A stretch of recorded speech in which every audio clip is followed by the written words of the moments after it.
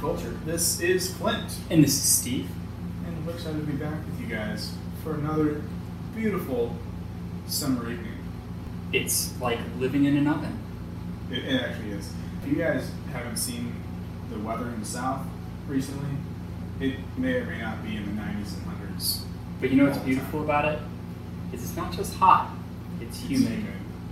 But you can swim outside, not yeah, just in the pools. There's the Gulf. Okay. Anyway, Clint, it's good to see you again. Good to see you too. This is wonderful. And have you taken anything new? I beat you to it. You did beat me to it. And you caught me off guard with it too, you jerk. No, not per se. Pretty much kind of gave it all. I would say, like, this isn't really media, but my parents were in town a couple weeks ago. Yeah. We went out to San Antonio. And so we got to go to a lot of the historical sites, like the Mission Concepcion, which is like that original mission there. Yeah. And we just got to like walk around and see some of the history. And while that's not necessarily a media per se, I think it's also something that, especially some of these old churches, that reflects God. Yeah. Sure. Because Mission Concepcion was built, hundreds of years ago. Is that the one that's still operating? It is. That's It's like the old Franciscan was built. Yeah. It was built by the Franciscans and the indigenous people. Yeah. I went to Mass there, actually. Yeah. It's really, really cool. Yeah. So, if you guys ever come to Texas, highly recommend checking out San Antonio. It's probably my favorite city that we have here in Texas. Honestly, yeah. There's a reason that like I chose that as my area of going to a lot. Yeah. As much as I do enjoy living in Houston, the people, when they come to visit, they're like, oh, what should we go see? And I'm like, I can show you NASA. Yeah. And the Gulf. Okay, now what? Yeah, for me, I think, well, Houston's great. It's a concrete jungle. I like hiking and the outdoors a little bit. And I like all the cool stuff that we have in Houston, but sometimes it's just like, wow, there's just so much stuff. So much concrete. Yeah. It's very man-made. You can go, like, set up some chairs and watch them build highways. You can walk on a very flat surface. Yeah. And maybe find a bayou with an alligator. I was talking to Father Clint the other week, and different Clint. Yeah, not me. Clint is neither a priest nor a biological father that I know of. Definitely not. Okay, good. Just making sure. Okay. That was weird. Okay. And we were talking about how hard it is to find places to hike around here. And he says he actually goes to parking garages and hikes there because that's the only place you can find elevation in the city. That hurts my heart. And we're going to move on. Have you taken any media? I have, yeah. So I've been watching, I know I mentioned this in previous episodes, but I've been starting to watch some Fortnite on Twitch. I've been watching Bearded Blevins. Do you know who that is? I've heard the name. Okay. Isn't he pretty, like, relatively famous? Do you know who Ninja is? I've heard of Ninja. Okay, so Ninja is like the biggest streamer. Yeah.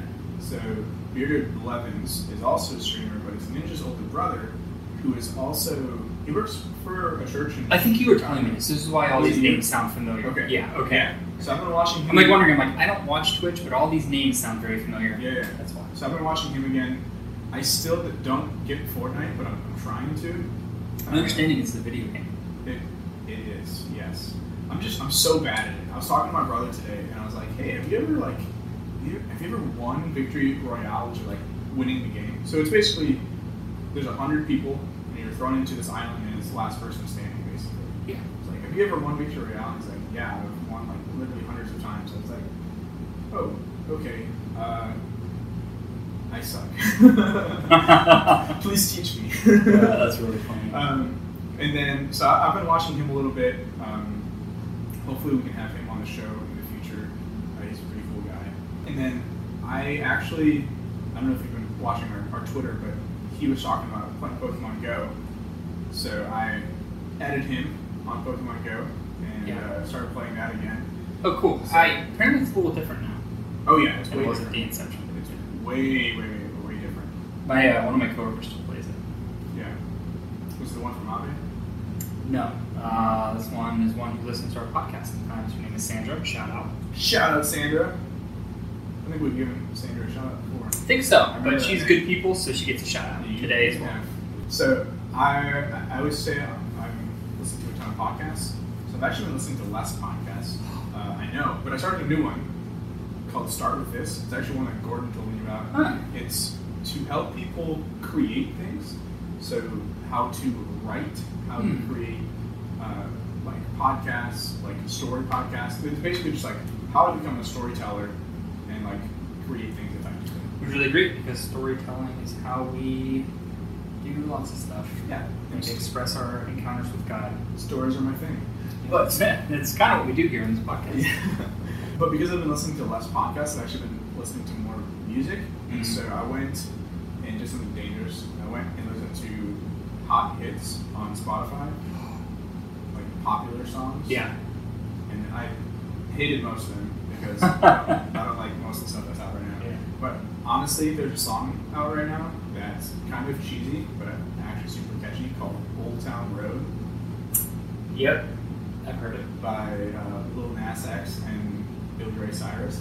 Super catchy. And I may or may not have had it on repeat for the whole day. A lot of the new interns at work are youngins because they're all in college. Yep.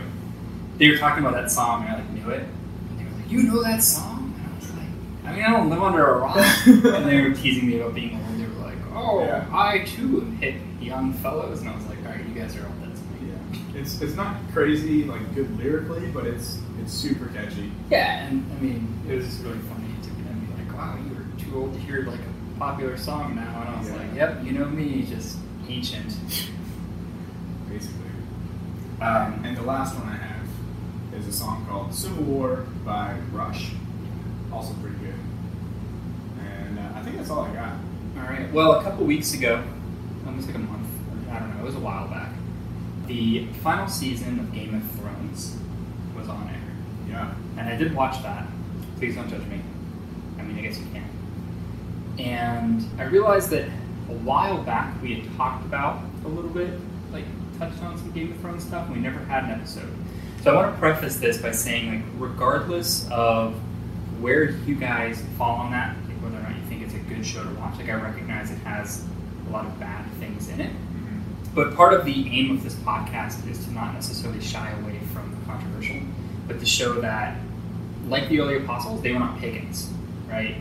But they listened to the stories of these pagans anyway, and they found where Christ was shining through, right? Because all the stories ultimately are going to reflect it in some way if it's a good story that's trying to do anything.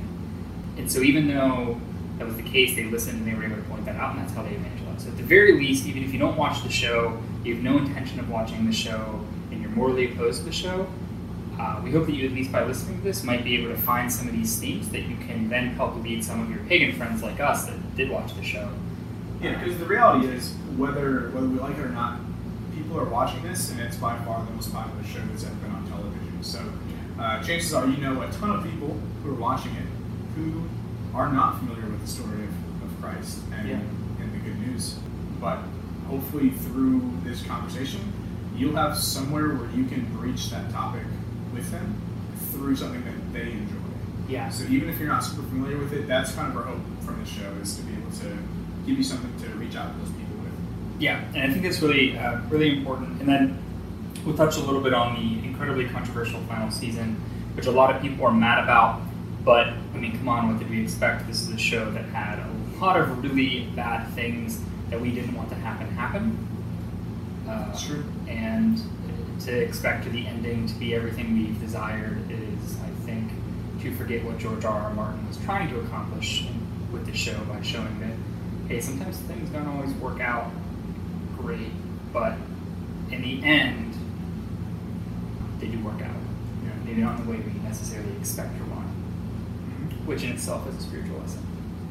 So we're not going to touch on everything because there's a lot of seasons of really long episodes. Well, and there's a lot of lore too. I mean, this is, I haven't seen the last season, but George R. R. Martin has so much like content built into this world. Like it's kind of like a high fantasy, right? Yeah. Where there's there's so much different stuff built in. There's no way we can cover all of it. So. Right. So we'll touch on a few, I think, key things that are very prevalent. I think the first one we'll talk about is sort of the Night's Watch, right? Because we mentioned that in the previous episode. Yeah. The Night's Watch is this sort of group of men, and it generally consists of outcasts from society, and they go and live at this wall, which is a big ice wall, Castle Black, and they're meant to defend against the White Walkers, right? And, which are like the undead, right? No one's seen them for centuries. They don't even believe they exist anymore. Yeah, people don't even believe they exist anymore, or if they ever existed. And really, it's just to like keep the wildlings, which are these northern barbarians, out from raiding. But they take these vows, that they'll hold no title, they'll hold no lands, they won't get married or have any children. Yeah, we have it pulled up. Yeah. So the full vow that they take when they are initiated is this: Night gathers, and now my watch begins. It shall not end until my death. I shall take no wife, hold no lands, father no children. I shall wear no crowns and win no glory. I shall live and die at my post. I am the sword in the darkness. I am the watcher on the walls. I am the shield that guards the realms of men. I pledge my life and honor to the Night's Watch for this night and all the nights to come. And so I think there is some parallel between that and the priesthood.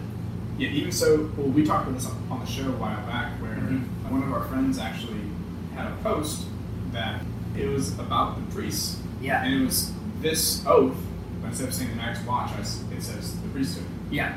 It's important to remember that we, as a church, are the beacon of light on the hill, right? And it's important, and it's so important to pray for our priests because they really are the ones that are, for all intents and purposes, on the front lines, like really fighting Satan in a way. I mean, they're the ones who bring us the sacraments, and so it's important to pray for them. But yeah, I think that parallel is just very clear, right? That there's this self-sacrificing, willing to serve the church, right? Serve the realms of man, but in this case, like serve the church, like serves Christ's people, serve the kingdom of New Jerusalem and New Israel through this sacrifice, right? It's focused on these people and others other than myself. Like you're sacrificing a lot of yourself for the purposes of others. If we haven't mentioned it yet, obviously there's going to be a lot of spoilers in this. I mean, I'm sure if you're planning on watching, you've probably seen it at this point. But one thing I do want to point out before we dive too heavily into Night's Watch is kind of going off of what you said before, how everyone didn't believe that the White Walkers even existed anymore, right? And so if these men were here for thousands of years and they've had this order that's been there to protect us from this evil, and now after thousands of years no one's seen this evil, and so they don't believe it exists. Yeah. That sounds exactly like our perception of evil and Satan and hell now. I forget the stat, but it's a ridiculous number of Catholics and Christians who don't believe hell even exists. Yeah. Which is really unfortunate. Which I think Satan wants, because he convinces people that hell doesn't exist, and it's much more easy for people to be lukewarm in their faith. Yeah, C.S. Lewis talks about that too. Yeah, because I mean that's like one of the things that's so eerie about Scripture is when Christ's talking about it, he says it's better to be hot or cold, but like to be lukewarm. I'll spit you out. Yeah. Because if you don't believe that Satan is real, if you don't believe hell is real, then you have no motivation to defend yourself against evil things. And so it becomes so much easier to open yourself to be susceptible to all that evil. Yeah. Right? It's true. And so I just think that it's kind of a pretty obvious reflection into our own lives. Going off with Jon Snow, who's one of the main characters, though, he's a member of the Night's Watch. He takes this vow. Yeah. He's one of the few who actually takes it very seriously.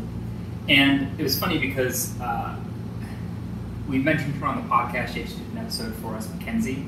Was very mad that we did that one little section where we talked about Game of Thrones. I might hear about it. That's fine. But she brought it up, and I think it's important to recognize it's true. Jon Snow, who does show, I think, a lot of honor. He's a very Christ-like figure in a lot of ways in the show. Yeah. He is still human, right? He's not necessarily like a pure Christ figure. But I think back to had a class on modern Catholic literature, and I read a book called The Thanatos Syndrome, and there were a lot of books where the priest was this broken character that was all but apostate, like all but almost apostated. And it was through this story that was being told that they came back. And so there's this section where he's north of the wall, and he starts breaking some of his vows, right? He ends up with a woman, and then later ends up having to kill her because he ends up taking his vows back up, and she's a wildling. He's defending the castle. And she's attacking. And it's really, really sad. And it shows, like, yeah, like, that's not a good thing for him to have done. But he's also a broken person. Yeah. Right? But... I mean, look at Peter.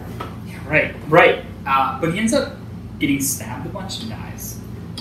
Let's elaborate on that. Okay? Yeah. Because, so, I want to go off on kind of talking about the whole Night's Watch, and not just Jon Snow broke his vows. And you kind of hinted at this, but they would sneak away into the local village and spend the night with prostitutes or whatever. Almost all of them broke at least one of the vows at some point. And so for the most part, like, the Night's Watch really wasn't what it intended. It had fallen far from what it is. And I think, in a certain extent, like, we even see that today. Well, that's what I'm getting at. Yeah. Because if you look at it, you said when Jon Snow he actually becomes the leader of the Night's Watch. He does. The commander. And that's when he's stabbed. And the people who stab him are not the enemies. They're not the White Walkers or the wildlings.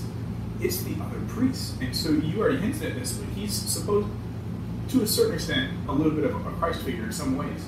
And so if in this situation we look at him as a Christ figure, we see this priesthood, this church, turning against their Christ figure, right, through their own corruption. So I think you're right on the head that the corruption of... And if you remember, like, what was the big thing against them? Is he was adamant, because he had seen the White Walker, he had seen the Night King.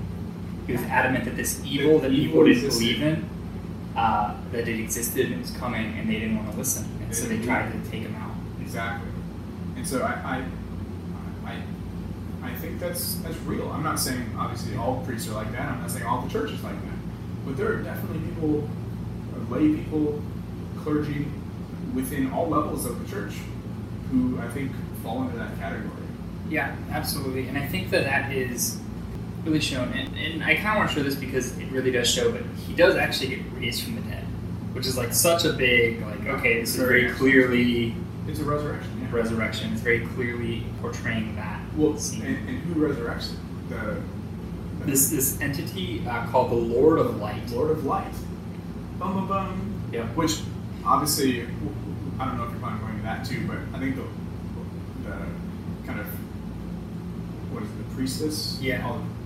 Melisandre, yeah. Melisandre, like all the priestesses that are along that are all extremists too, and they make a lot of really awful mistakes on their side too. So they do. We see kind of this extremist in that front too. So we definitely see like anything reflecting faith is almost always extremism, and there's the new gods? The seven. The seven. Like those are about as extreme as you can get too. Yep. So. And it's actually so interesting because in a lot of ways, the Lord of Light is this entity, character, whatever, that is just trying to defeat the Night King. This thing that's this evil entity, right, that is just going to march on the land of the living and snuff out life. Yeah. So the Lord of Light is this creature of fire, because the only thing that can kill a White Walker is fire, or they call it dragon glass, which is obsidian, because it's supposed to be like solid fire, right? That's the only thing that can destroy it. And so throughout all of it, you have this Night King in the background. And so you have two stories kind of going on. You have that story, which is Jon trying to convince people that there is this evil, and he raises the dead. So when he kills you, he raises you up. And so his army's growing because they keep killing more and more people.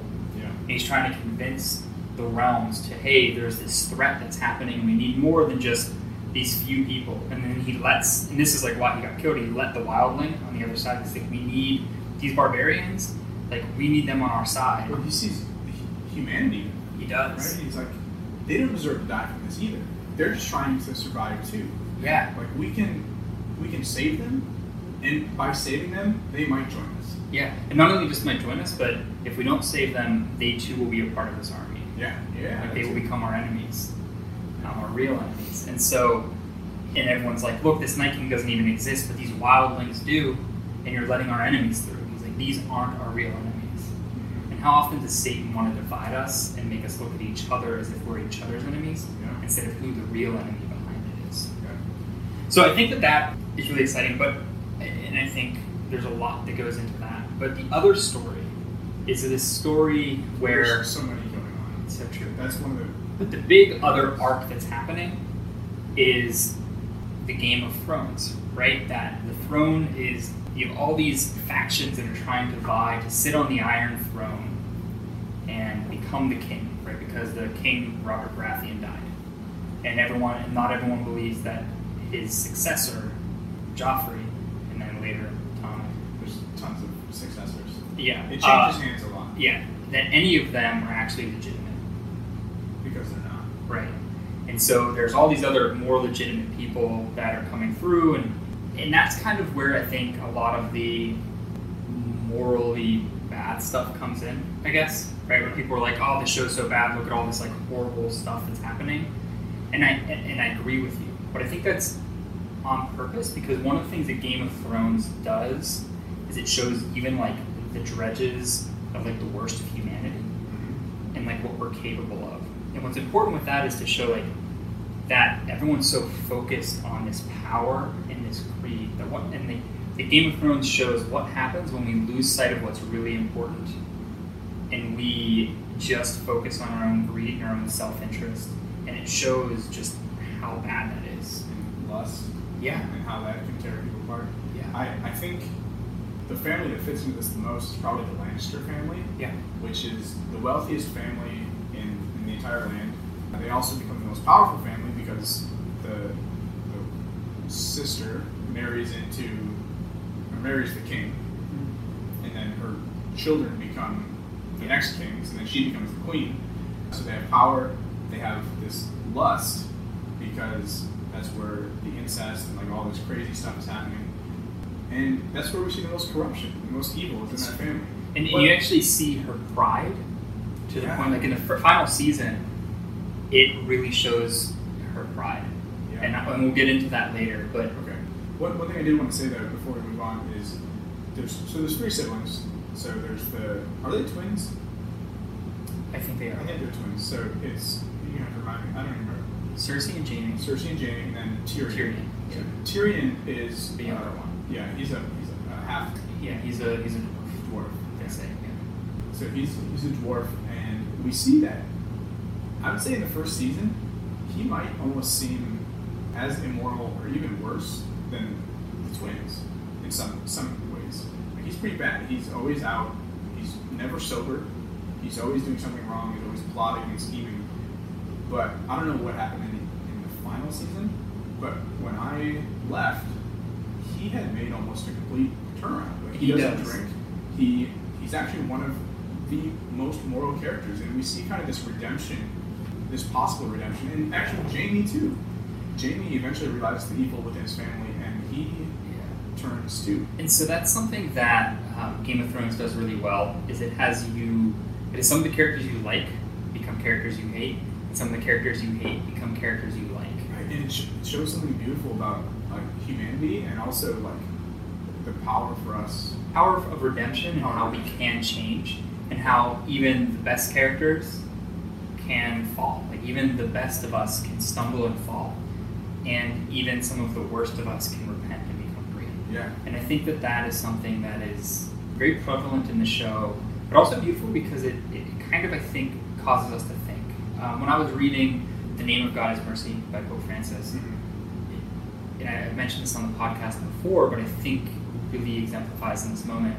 They were asked, like, what advice do you give new priests when they go into do confession for the first time? And he says to pray and remember all of the times that God has forgiven you, that you've stumbled and God has forgiven you, because it's in remembering God's mercy that we can more adequately give that mercy away. Right. And so sometimes you watch these terrible people and see some of them get redeemed, and it reminds you, yeah, you know what, I'm a sinner too, and like I also can find redemption. Like, regardless. To go Ike and Dolo has a song, and one of my favorite lines in Land of the Rising Sun is even if I even at the devil's table. Even at the devil's table. I love that line because it's like, even at the devil's table, no matter how far gone we go, we can always come back. Yeah. That God's mercy is still greater than that. And so, but you do see a lot of the, I mean, it is really much, the show very much is a warning for what all of these horrible sort of sins can do. And so you see a lot of horror happening, and then one of the other big main characters, obviously Jon Snow, convinces some people, including Daenerys Targaryen, to come fight for the war, the real war, because like there's this huge war, right? The war for the throne that's happening, and he's saying, no, this isn't even the real war. The real war is coming. This is just the folly of man, but the war between life and death is upon us. Yeah, that makes me think all the way back to even like the first season. Mm-hmm. Like I remember, I didn't start watching until probably 4 or 5 seasons in. But when I watched the first season, and everyone else was like this too, when something big happened, like oh my gosh, what was the Starks? Ned Stark. Yeah. When Ned Stark died, everyone freaked out, and we realized like, holy cow, this is going to be like no restrictions, like everyone's fair game, and so we see like seeing like all the chaos that's going on in the world, and then we find out the severity of this other war that you're talking about, and everything else that's going on, like the death of Ned, the death of Robert Baratheon, like all these other little things.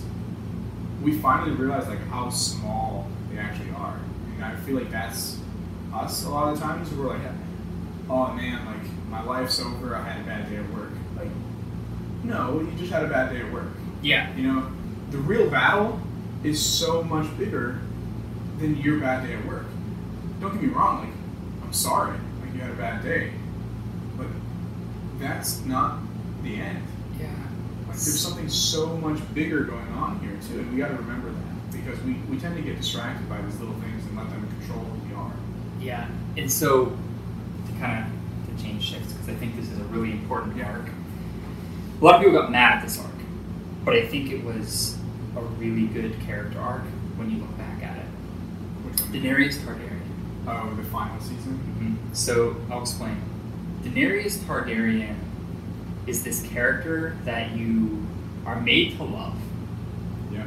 And she has these dragons, and she's overcoming all of this oppression, and then she flies over the sea from Essos into Westeros, which is where it's happening. She plays a pivotal part in the defeat of the Night King, right? And the defeat of the Army of the Dead. And she ends up losing. They do. Yeah. They beat him halfway through the season. Oh, that's awesome. The last 3 episodes. And actually, I don't know if you knew who ends up killing the Night King. I don't. But it's Arya. Oh, that's why everyone was blowing up about Arya. Yeah. I see all these so Arya Stark is Jon Snow's sister. She's one of the few surviving Starks. Did she do it with Sting? Or she doesn't do it with Sting. She has this obsidian dagger, and she does the trick that she used when she was. So she joined this group of assassins called the Faceless Men. Yeah. And actually, it's a big throwback, but she meets Melisandre, this priest of the Lord of Light, early on. Yeah. And there's this character who dies like 13 times and keeps getting brought back to life. Yeah.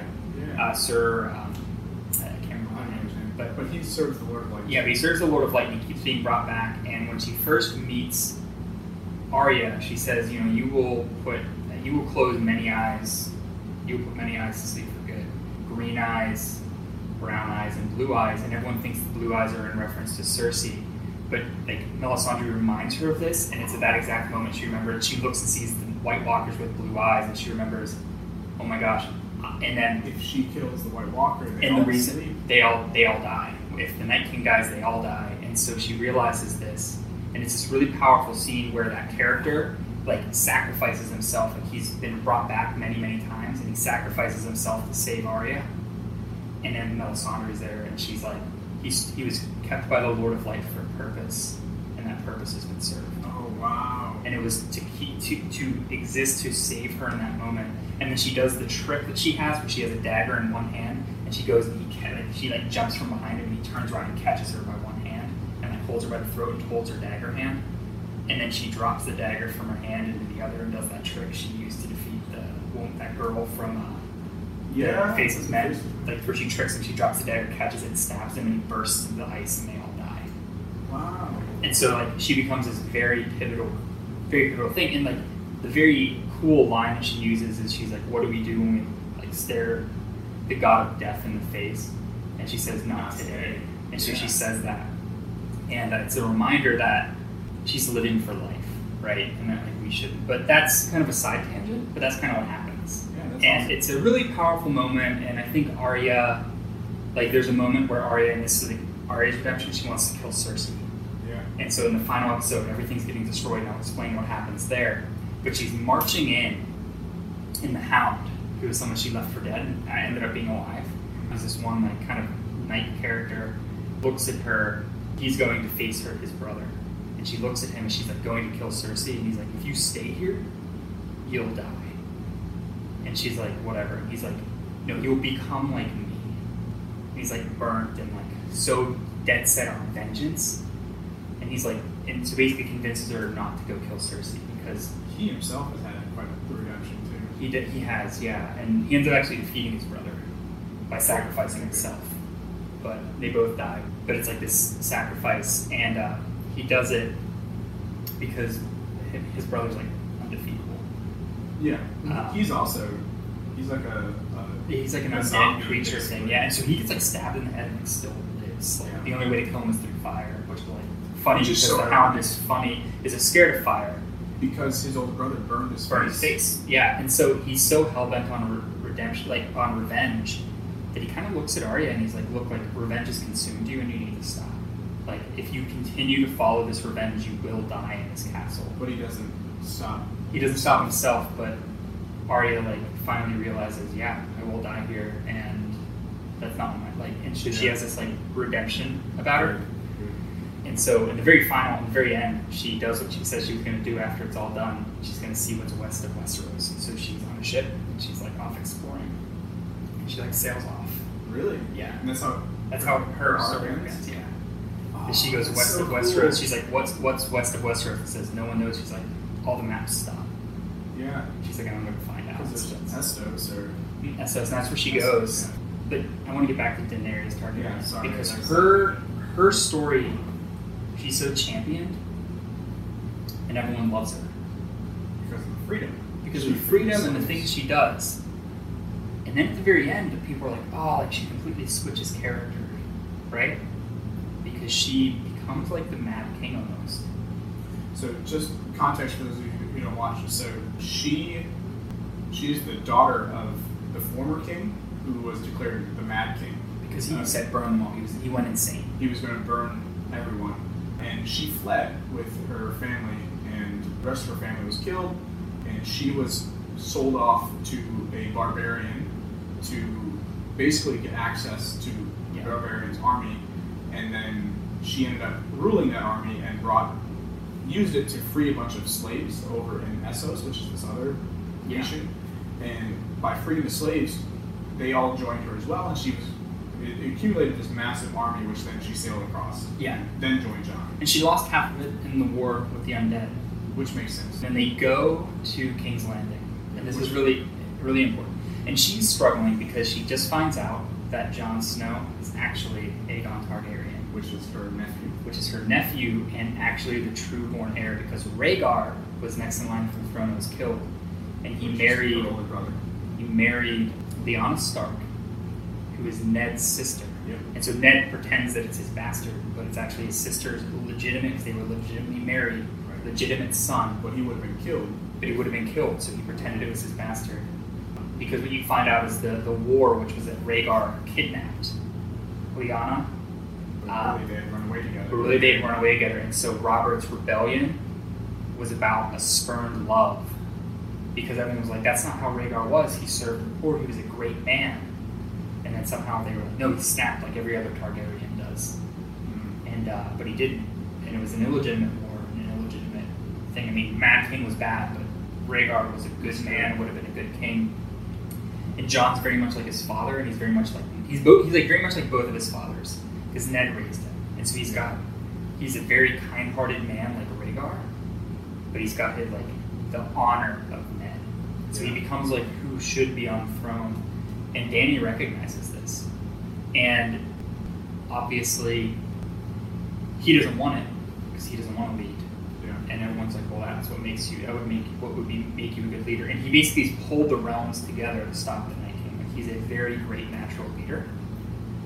But at the very end, like, Dany starts to snap because all of her closest advisors either betray her. Like, Varys writes to people saying, like, trying to say, like, Jon is the rightful king and that Dany has no claim to the throne, because he sees Dany, like, becoming more and more cruel. And the thing that I want to point out with that is people him actually becoming moral for once. Yeah, that Tyrion is so on her side because he doesn't want to admit he's wrong, but he eventually sees, like, and I'll explain how that happens, and then he convinces Jon, which is a really sad moment. But convinces Jon what? That she's actually bad, that she's not fit to rule. And the reason that this happens is because she, throughout the entire series, would do things that were very cruel, but they were always the people we disliked. Like her brother, like she was very cold when he was killed because he was a jerk. Yeah. Of course he's bad. She burned all of these slavers. Like, yeah, they were slavers. They're terrible. Of course she set fire to them. She killed the witch. Like, of course that was a good thing to do. She set all these people free. And there's one moment in one of the early seasons where she's like, I'm just going to start burning the city. And Tyrion's like, no, look at that. Think of all the people that are in there. And she listens to his counsel and doesn't burn the city. Well, it's kind of like, what is the scripture passage in Genesis? What if there's 100 good people in the city? Well, yeah. Then I'll let the city. Yeah. Like, what if there's 10? Exactly. What if there's just one? Right. And what's amazing is you get to that moment, and Tyrion's like, if they ring the bells, they've surrendered. Like, because she's like, I'm just going to burn the city with my dragon, because both her two other dragons died. One the Night King killed and actually turned into a White Walker dragon. I remember that. And the other one got killed like right when they were about to attack the city. They had these ballistas, and they killed the second dragon. So which one survived? Drogon, hers. And Tyrion basically, like, there was this episode where she actually is like, I'm going to attack the city, and he's like, just give them a chance. If they ring the bells, they've surrendered. Mm-hmm. And there's a moment where she is looking out, like Cersei's looking out, and she's so smug, and she refuses to admit that, you know, like there's an army that's bigger than hers outside the gates, and she's like, no one's ever breached, like, the Red Keep, because, like, there's the outer walls and the Red Keep, and it's true because no one breached it. Even in Robert's Rebellion, they didn't breach it. It was Jaime who killed the Mad King. It was from the inside. It was an internal rebellion. And so what ends up happening is she comes through with this dragon and just kills. They like hired this mercenary company, and she sets the mercenary company on fire and just blows up the front gate. And so all of her army just march right into the city. And it's at that exact moment that all the Lannisters are like, we're completely overrun. We no longer have the outer wall. And so they start ringing the bells. And she's looking at the Red Keep, and she no longer trusts Tyrion because Tyrion told Jon. Well, Tyrion told Varys, who then betrayed her. Jon told her sister, or Tyrion only found out because Jon had told her sisters, who told Tyrion, who told Varys, who wanted to tell the realm. And so she didn't trust any of them anymore. And you see her like beginning to snap, and she's been cold, and like she no longer listened to that, and she starts burning the city, including all the innocents. And it's whenever that first happens that like they're like, we need to go. They breach the city, and Cersei, with her pride, says, no one's ever breached the Red Keep. Like, they have this dragon and everything, and she thinks like, because she lets all the commoners into the Red Keep to like prevent Dany from destroying it. Oh, she does let them come in? She lets them come in because she's using them as a shield, because she's like, Dany will never kill the innocent. And she says, no one's ever breached the Red Keep, and she like knows that. She's mentioned that that's actually her plot. It's like using them as a shield. And she's like incredibly prideful. She's watching this army march, and she's like, I'm willing to sacrifice all these people for it. Dany unfortunately snaps and burns the whole city. And Cersei, for the first time, like, begins to be afraid because she realizes this is in the whole. She burns the castle to the ground, like not completely to the ground, but like destroys parts of the castle, and she just kills all these innocents. And Tyrion's like, you killed these innocents, and he quits his hand of the king, hand of the queen, because he even was willing to let her like admit she was wrong, and she was like, no, I did the right thing. People got so mad, they're like, that's so outside of Dany's character. But Tyrion ends up talking to Jon to try to convince him. And she's like, she's my queen, and this is her decision to make, all this stuff. And he's like, when she killed these tyrants, she was just as cool then, just as like ruthless. But we cheered her on because they were people we didn't like. Now it's innocent. Tyrion saying all this? Yeah, and he's like, now it's innocent, and we're seeing who she truly is. And she's always been like her father. It's just, it always was people we didn't like. And so it reminds me of like false prophets. Yeah. That there will be many false prophets. There will be people that we look at and we're like, oh man, this is the right person, this is the good person. But we neglect to see that it's not just about who they're doing these things to, but it's about what they're doing. Yeah. This actually reminds me of something Gordon said about, I don't remember what we were talking about at the time, but he talked about how a lot of the times when someone comes to us with their problems and like it's an issue with another person, we always side with the person that we love. Yeah. Right? So if you came to me and someone at work was like just doing something to you and you told me your side of the story, chances are I'd probably side with you just because that's who we are as like fallen people. Yeah. But in reality, that's only half the story. Right. You know, like we're only seeing like this part of it rather than seeing maybe the other person's actually right and maybe the person that I love is wrong in this, and I just don't I'm not seeing the full picture here. Yeah. And I think that's kind of what's happening here too, but in a different way. And it's true. And what finally convinces Jon, because he is so dedicated to her until the end. Yeah. Because he's just so loyal of character, and he's just he's willing to even forego, he's willing to even forgive what she did to that city if she would admit that it was wrong. And so he goes to her because she's like announcing we're going to continue onward, and they continue on where? To all the other realms, to all the other kingdoms, because it's the 7 kingdoms, and she's going to go to all the other castles and put all the lords in line and burn all the cities. Oh wow! Yeah, and so she's willing to continue to do it with the Dothraki. She's like, I told you, because she said this from the beginning. She was like, you would tear down their stone houses, and all of these sorts of things she's been telling the Dothraki, and she continues to say it to the Dothraki. And so he goes to her, and she's so convinced that she's right that she doesn't even see that it's wrong. And he's like, but what if? And this is I think a beautiful, beautiful moment. And he was like, the realm doesn't need more war. It needs a reign of mercy. He says this to her, and she's like, and it will have mercy, just as soon as we're done breaking the wheel. And once we destroy what is, then we can rebuild it with mercy. And he's like, how do you know you're right? What about all the other people who say they're right?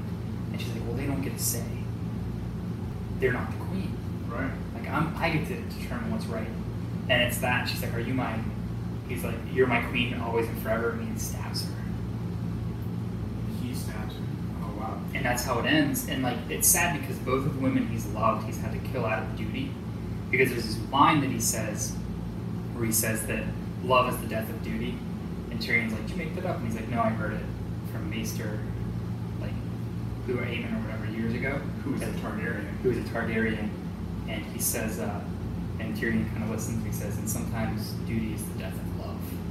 Mm. And it's this really powerful thing where, unfortunately, he's had to do that. He's forsaken this love for, what's best for everybody, even though it's not even a thing. And so Drogon comes up with the dragon and, sees Dany die. He, nudges her, and it's this really sad moment because it's his mother. Yeah. And he goes to breathe fire, but instead of breathing it on Jon, which everyone's like, why would he do that? He melts the Iron Throne. And it shows that Drogon's smart. And he realizes, as much as Jon's done this, this has all happened because of this lust for this iron throne. And he's fulfilling That's why everyone's saying Drogon. Yeah. Okay. Because Drogon is actually intelligent, is what they're showing, is that he fulfilled his mother's wishes and broke the wheel. He's like, well, this throne has caused all of these seasons of horrible atrocities to happen, and it's led to the death of his mother, and so he melts it. And at that moment, Jon is sent back to, like, very end, Jon's sent back to the Night's Watch. So they have to elect a king. And the Unsullied and all of Dany's army controls King's Landing. And so Tyrion and Jon are under their custody. All of the most powerful lords of the realm convene, you know, like, who should be king? And they're like, well, who's, like, the most legitimate? Sam says, why don't we, like, basically, he pitches democracy and he's ridiculed. But they were like, there will no longer be a king that's selected by bloodline. But all of the kingdoms of the realm will come together and we'll vote on our own king. Because that's what happens. They actually elect Bran. Really? And they call him Bran the Broken because this is, I think, kind of going with our podcast. They say, what brings people together? Is it money? Is it power? What is it? Is it, you know, this great leadership? Like, what brings people together? And Tyrion's like, it's a good story. He says, and who's a better story than Bran the Broken? Because he can see the future and the past. Because he can see it all, and he's this boy who was thrown from the top of the tower in a broken, paralyzed boy that's in a wheelchair, went north of the wall by himself, faced the Night King and came back. Yeah. Right? And they were like, who's a better story than that? And so they elect him king, and the Unsullied won't like they want to execute Jon, and they compromise by saying they'll send him to the Night's Watch. Which is actually kind of what he wants. Because one of the things is, there's Ghost, who is a direwolf that belongs to Jon. Yeah. And they're very connected. And right after the final battle with the Night King, he sends him north of the wall with the wildlings, and he says he'll be happier there. Which is kind of like Jon saying, I would be happier there. And so when he gets to Castle Black, where the Night's Watch is, he finds that it's just all the wildlings. And so he goes north of the wall, because earlier in the season, Tormund says, you're always welcome north of the wall. He's like, you've got the north in you, the real north. What's the point of the Night's Watch if the White Walkers are dead? According to Tyrion, he's like, there's always going to be a place for the outcasts and the bastards. So it's just a place. Yeah. And so basically then he goes and he becomes, like, he goes north of the wall and becomes this wildling, right? Which is, like, kind of what he always wanted a little bit, because he's never wanted to rule, he just wanted to live simply. Yeah. And so that's kind of like what ends up happening. He kind of like becomes like the king north of the wall almost, but Sansa doesn't rejoin, becomes the Six Realms, and she is queen in the north. Okay. Good. And so this is kind of like a little bit of wrap up for him, for Clint. But the themes that I think really run through are just like what the lust for power does to us, and like I think the false prophet. And I think that ultimately is what it is. And I think it's important because everyone wanted Jon to sit on the throne. But one of the things about this show is that it's not always about like what may seem like the happiest ending, because Jon was brought back by the Lord of Light because he was going to be the one that defeated the Night King in terms of like bringing everyone together that needed to be. The other guy that was brought back, like you said, like 12 or 13 times, was brought back to save Arya. Yeah. And so it's sad because like the Stark children are all gone off and they'll probably never see each other again. But I think that there is something in that shows like Jon could have become a king, right? Because the Unsullied eventually leave. Like he could have demanded to sit on the throne, but he was like obedient and he was like, no, go back. That he was the one character who didn't lust after the power, and that he went back to this very simple life, and that's always what he wanted, right? That he was this great defender of man, right? That he probably was the prince that was promised, the one who defeated the night, and in the end, he's like, I just want to return humbly back to this life that I want to lead, because he almost became a wildling earlier in the series, Right. And it wasn't until he came face to face with the White Walkers that he said, I have to leave this, what I really want is to live here north of the wall. But I have to leave it and return to the realms of men to save everyone. And so I just want to kind of get your thoughts on all of that, and any other like themes that you think would be important. Yeah, I think we hit on most of the stuff that I'm thinking of right now. I do like that you said Tyrion had a huge part in like bringing the truth to light, which, based off of what I said at the beginning, I think that's a huge part of just his story arc and showing the real redemption. Yeah, I think what you described to me actually sounds pretty fitting. I know a lot of people have been upset with everything. Maybe I would be too if I saw it. I don't know. But based on what you're saying, it fits. I think things make sense. Well, I think it's important to remember like what George R. R. Martin really was doing with the show. Like part of the reason that I think a lot of people have issues with like some of the morally bad things, like morally black stuff that happens in the show, is that George R. R. Martin's ultimately trying to show like what real war and real life when people succumb to the worst passions, right? And so that's coupled with great stories of redemption, and like great stories of good people. And at the end, it's really a story against the light and the dark.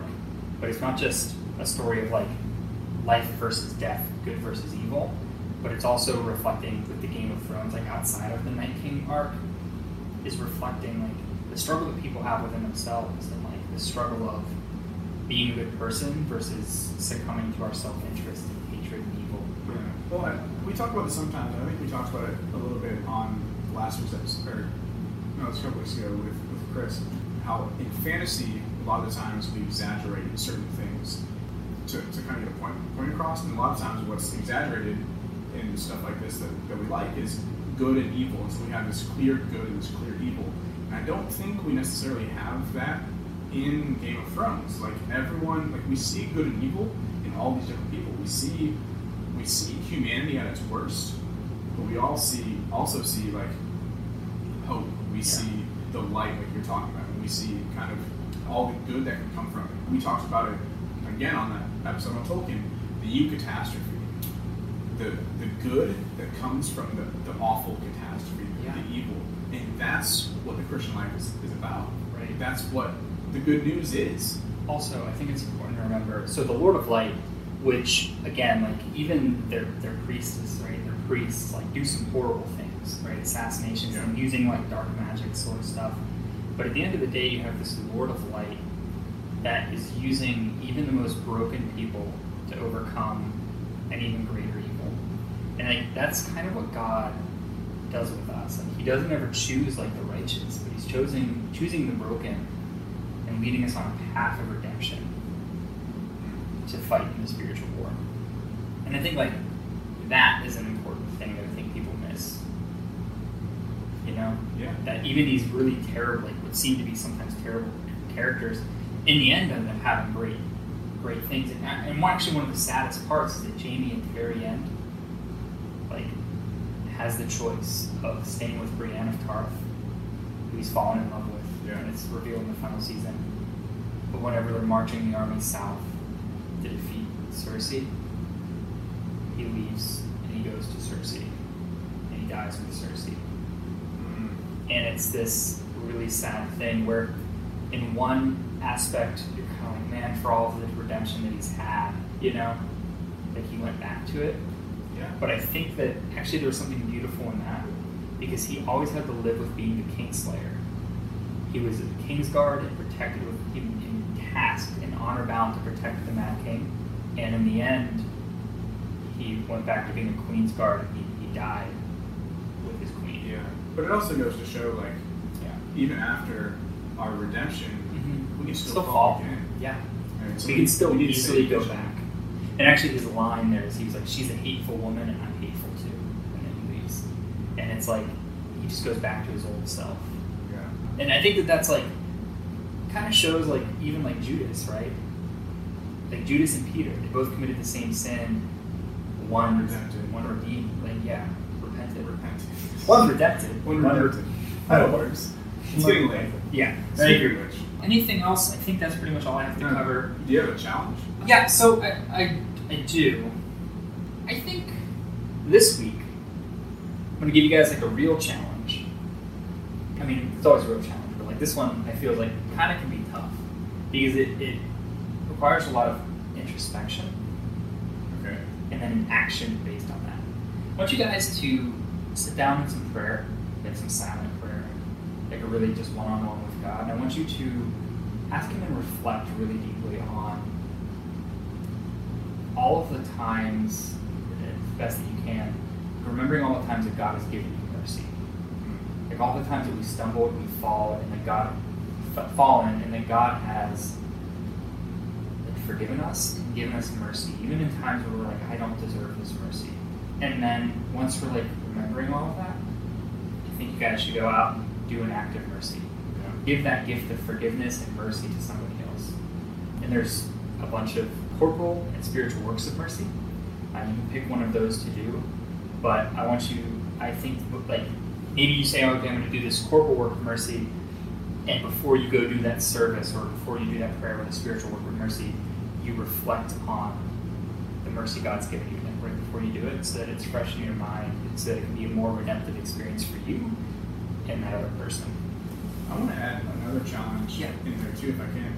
Obviously, there are a lot of people who watch this show. We talked about at the beginning how our hope for this episode especially was that you can find someone in your life that you can try and have this discussion with. And we barely touched even the tip of the iceberg on stuff that we would talk about with Game of Thrones.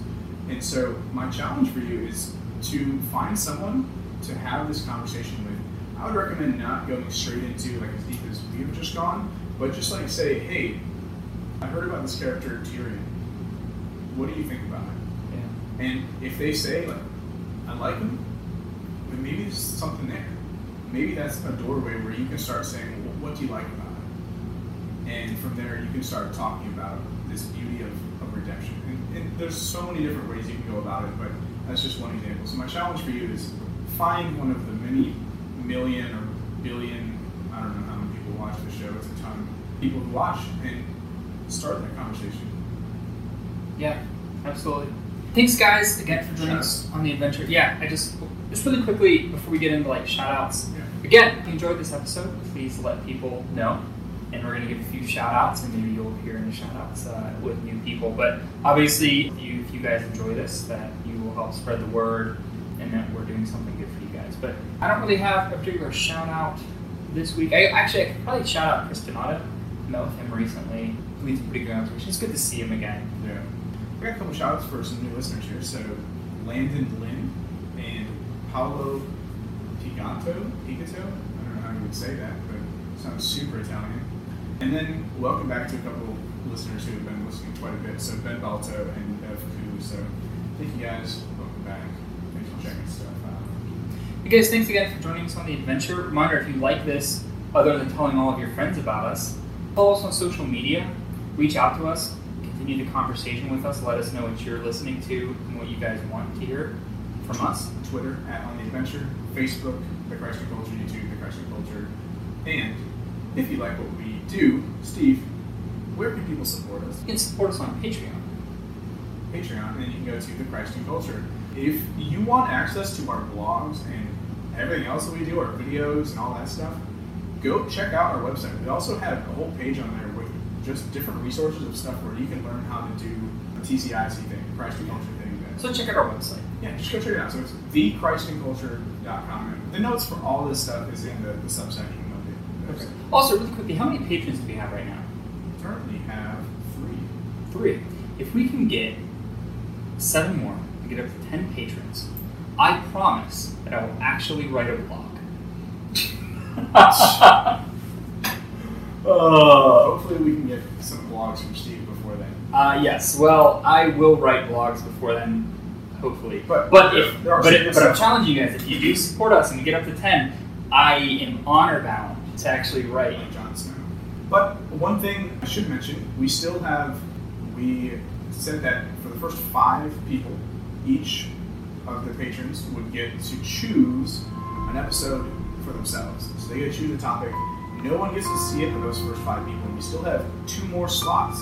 So if you want to be one of the first 5 to get a special episode just for yourself, please join soon.